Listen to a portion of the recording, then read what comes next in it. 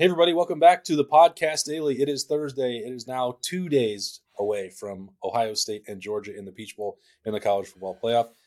I am here 48 floors up in the Atlanta skyline, and Bill Landis. Yeah, I'm going deep with the details. All the color that you could possibly need from my HQ here. And Bill is in the familiar confines of the home office in Columbus. And still no baby. What's going on? No baby yet. I am currently 1 floor off the ground here in Columbus, and still babyless. Okay, well that's good to know. In the comments, I guess a lot of people somehow didn't know that was the situation because they thought that the best member of the squad was left off the travel roster. And clearly everyone likes Berm, so it was a nice little jab at me that I'm here and you're not. I'll just do the best that I can. But like, it's fair. I'm definitely third on the pecking order, but that's not true. That's not true. Anyway, we'll do the best we can no matter what. I think you've been paying close attention from afar, as of course you always would. I know that it's not the easiest way to do it, but you've been monitoring all the press conferences the last 2 days. Certainly you were on the Zoom on Monday. And a lot of the questions, it's a long-winded way of saying, I think it's been weird the way people are talking about and asking questions to Ohio State this week, like there's some sort of talentless poverty program. They're certainly not that. It is a little strange, I suppose. Like on one hand, like I get it, they are not the favorite in this game. They lost the last time we saw them on the field. Although I get I have not been paying attention to what's going on with the Fiesta Bowl media. Like TCU lost its last game. Is TCU being treated like they're some kind of second class citizen that doesn't belong in the playoff? I don't know. I think maybe that is part of it. Like some people don't think Ohio State deserves to be here. My response to that would be well, who else are you going to put in? There were teams that had the opportunity to be here and they lost as well. So no one really went out and grabbed it. Ohio State, by virtue of what it had done before losing to Michigan, I probably earned it more so than those other teams did. So I don't really understand that either. It's not I think Georgia's better than Ohio State. I think Georgia should be favored, but I don't look at the two programs. I think it's David versus Goliath, and Ohio State has no business believing it should be on the field with the Bulldogs.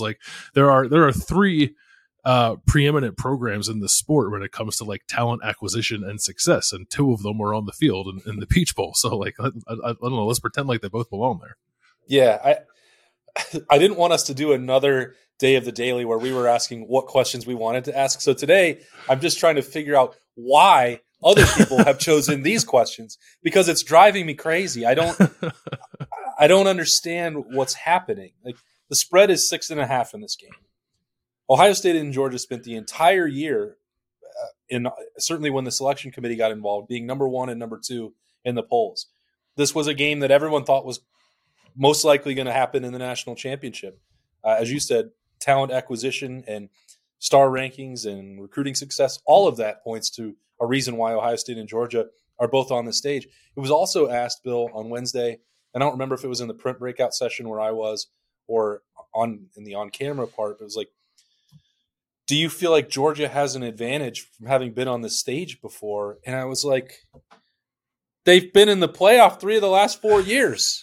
They were in the national championship. They were in the national championship 2 years ago. It was like Tommy Eichenberg's he's completely a new experience to him. No, they've all been here before.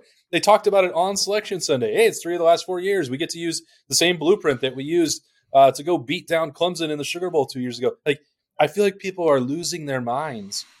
And it's not I get the part of our coverage of Ohio State and the element of the fan base that is upset about November 26th, and they thought that the signing class could be better. They're frustrated with name, image, likeness. The details of the things that are not perfect for Ohio State, obviously we understand them better than most. That's our day-to-day life. But I'm really fascinated by the stuff that's outside that's saying, well, Ohio State has to just play a close game with Georgia, or the narrative will change, or the perception of the program will be irreparably harmed. Like, what? It's a 6.5 point spread in the semifinal from the team that was, top 2. Some people thought they were number 1 ahead of Georgia during the regular season before November 26th. I don't know how it's been extrapolated to this extent where there's a national problem with Ohio State's brand. I don't understand it.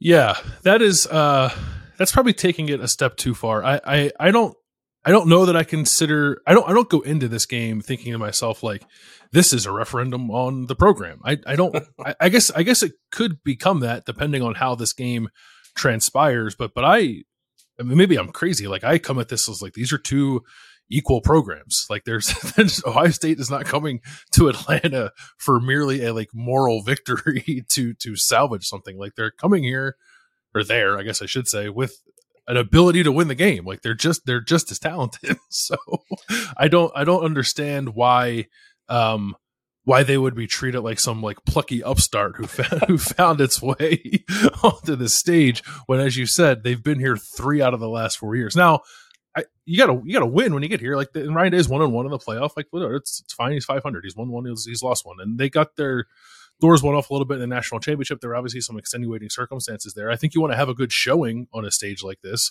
If you get blown out, it's not great. Combined with a loss to Michigan, it's certainly not great.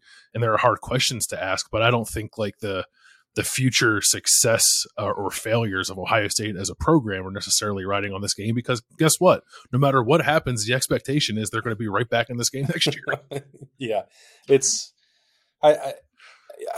I just have a hard time wrapping my mind around it, because you said, well, is this happening in the Fiesta Bowl? And no, it's not.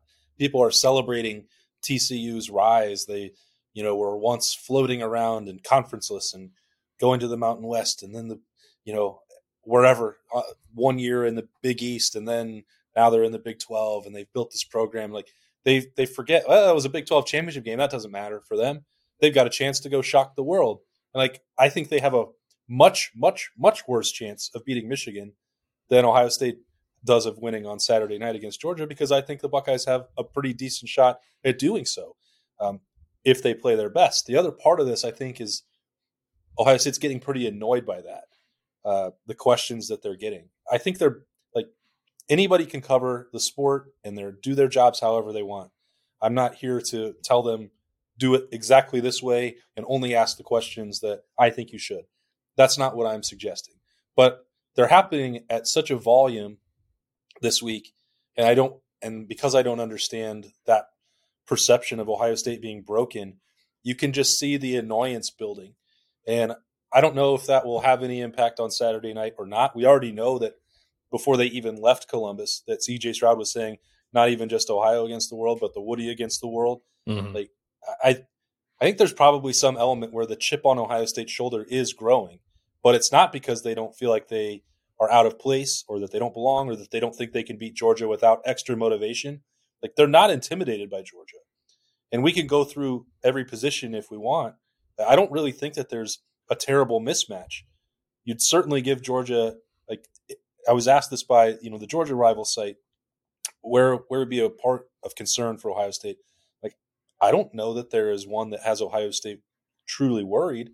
I think they know they have to account for Jalen Carter and that there's been some question about, Matthew Jones with the health and then Donovan Jackson struggling in the second half of the season. So that's what I chose as the one that's like the most important matchup. But if you're going anywhere else, like I have a hard time saying that basically it's even in me. Like I wouldn't say that if you went through and did those check marks like people used to do in the newspaper and laid it out in the agate section, like here's who's got the edge. Like I think it's pretty even across the board, other than maybe Jalen Carter against the guards. Like that's so. Why would Ohio State feel like it has to come in with a slingshot and a lot of motivation? They don't have to. Yeah, I think there are strengths of Georgia's that are probably opposed to weaknesses of Ohio State, but the same is true on the other side of that. Like I don't know, Marvin Harrison versus Khalil Ringo, I'd probably take Marvin Harrison. I think CJ Stroud at his best is like better than Stetson Bennett at his best. Like there's strengths on both sides. That's why like sometimes throughout the year, Ryan Day will talk about quote unquote matchup games. And in my head, I'm like, this is not a matchup game. If you do not want to play your best and make it closer than it needs to be, and then afterwards say it's a matchup game, that's one thing. But coming into the games, they don't feel like matchup games. This is a matchup game. These are two teams that recruit at the upper echelon of the sport and have for several years. The whatever metrics you want to use to determine like roster talent composition. These two teams are fairly even and have been, and certainly more so than Ohio State is with any other team in the Big Ten. But that doesn't mean that Ohio State is at a disadvantage like across the board. I think there are places for them to pinpoint that are advantages for them. So it's a talent equated game, as Urban Meyer used to like to say about games that weren't always that case. This is truly one of them. So why do we have to pretend like it's not? Like Ohio State, if you want to say that the way this season transpired, it's like it's weird that Ohio State's here. I agree with that. But that also is like the territory we're entering anyway. But if you want to like stack up the programs and stack up the talent and say like Ohio State doesn't belong here, like that is patently false. They certainly do. They are among the 2 or 3 or 4 most talented teams in college football. I think that like Ryan Day should have dusted off the old talent equated. Like he consciously, I think, got rid of that and called them matchup games so that these are more competitive games. Penn State is close to, but it's never talent equated. It's not even with Michigan when you look through their roster. To be completely honest about 1 through 85, but Georgia, obviously, that is the situation. That is a talent equated matchup, which I think is why there's been, at least on my end, so much attention on even colds or flus, what's going on with Mayan Williams and Ronnie Hickman being sick earlier in the week. Like Ohio State does need to play their best game. Sure. And we've emphasized them needing to be at their healthiest and how that impacts guys like even ones that didn't miss time, like Cade Stover or Emeka Egbuka, guys that were playing through things, how different they could look by Saturday compared to a month ago. Like, I think that's why the Mayan Williams thing draws so many red flags for people, that when he's missing practice because he barely got to play a month ago against Michigan. We didn't see him in the open period of practice on Wednesday morning. We assume that he was also dealing with that on Tuesday morning because he did not appear at Ohio State's Offensive Media Day as scheduled. I was told directly by several people that it is still just the illness, but taking that out of the equation, and then if you wind up with just Dallin Hayden and Chip Trainum in the backfield definitively, like maybe that would be a check mark that would have to go the other way. I don't think that's ideal, but other than that, it's like, I just go back to they're going to go at each other, and they're 2 sledgehammers. They were the 2 best evaluated teams throughout the course of the season. Why everyone's so much looking forward to watching them play at 8:00 on Saturday night. It's also true, I think, that Georgia needs to play its best to beat Ohio State. And maybe the problem there is we have probably seen Georgia's best or close to Georgia's best, and we have not seen, in my opinion, Ohio State's best, which we've talked about before. Doesn't mean they can't get there, but if there's some doubt about their ability to get there, I respect that, because I have that too. That's why I picked Georgia to win the game when we did the show earlier in the week with Bobby and Jay-Z. But if you're going to tell me that both these teams are going to show up like full power, ready to play the best game they've played all year, it's a toss up. I think Ohio State is just as capable of winning that game as Georgia is, and I think it's imperative for both of them that they show up with their best. If one of them doesn't, that's the team that's going to lose. It's funny that you mentioned that. Like, Georgia's not had probably the same analysis of it, that it has got to this point without ever having played its best. Like its schedule was more difficult, than Ohio State's. We know that that's true. They had to play to their peak potential to beat a handful of those teams, obviously in the SEC, to get to this point. Berm is working on this story about what is Buckeye football, because that came up several times. People were mentioning it in press conferences. Like, what does that mean to them? And then how many times did they do that this season?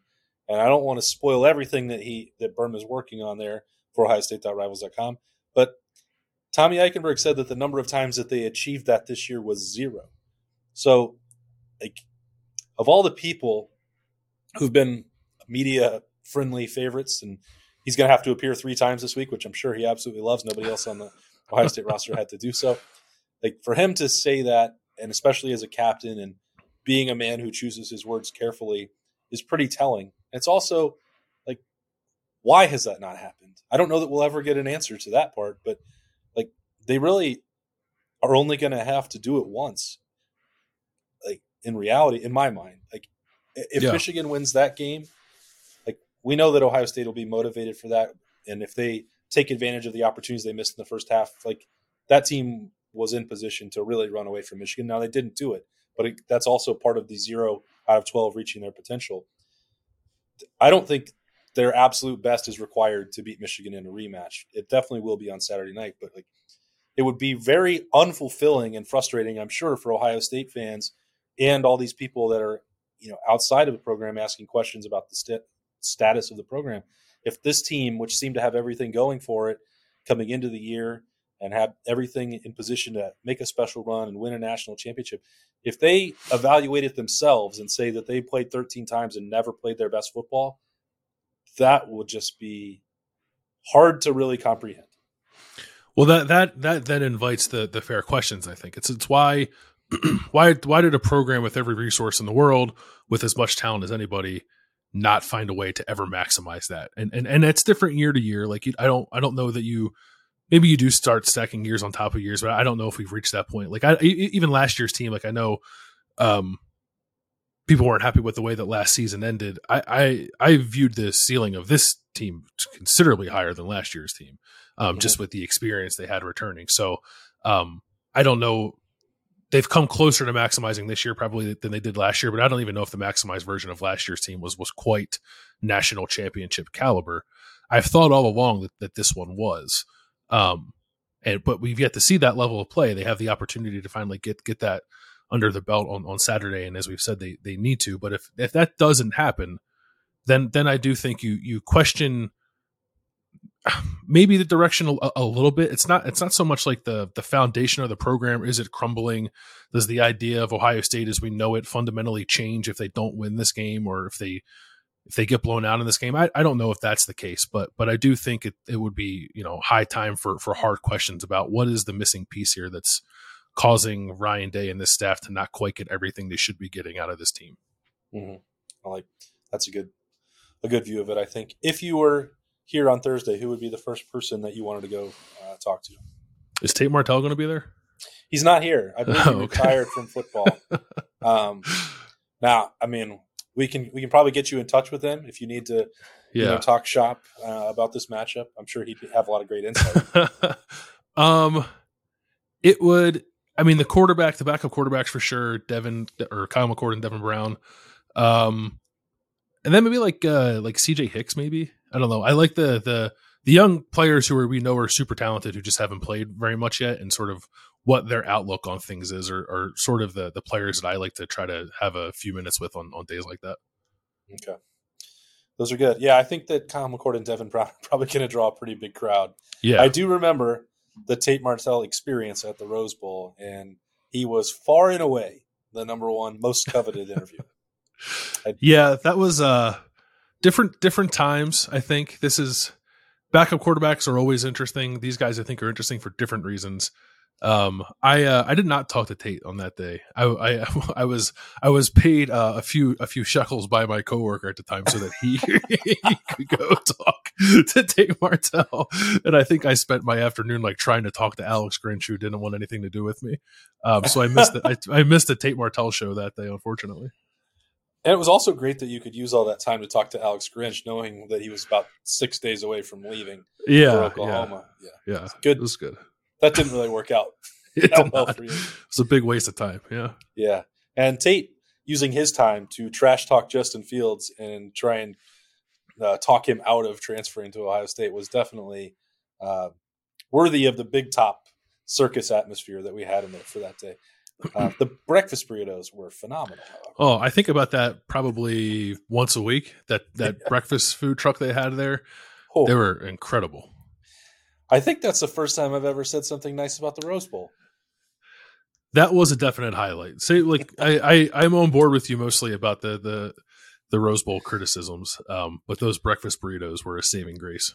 Yeah, I don't agree with the other narrative this week that's emerged, which is that the Rose Bowl being canceled is the end of humanity. I read that column twice yesterday. The end of the world because the Rose Bowl is no longer going to have January 1 all to itself. One of the most amazing works of art I've ever read in this profession. I very much enjoy the trivial things that people can really get themselves worked up over. It's just like I couldn't care less about what day the Rose Bowl's played. Yeah, I think you have a very misguided notion of the value of the Rose Bowl and how miserable the rest of the week is. Bud, come on.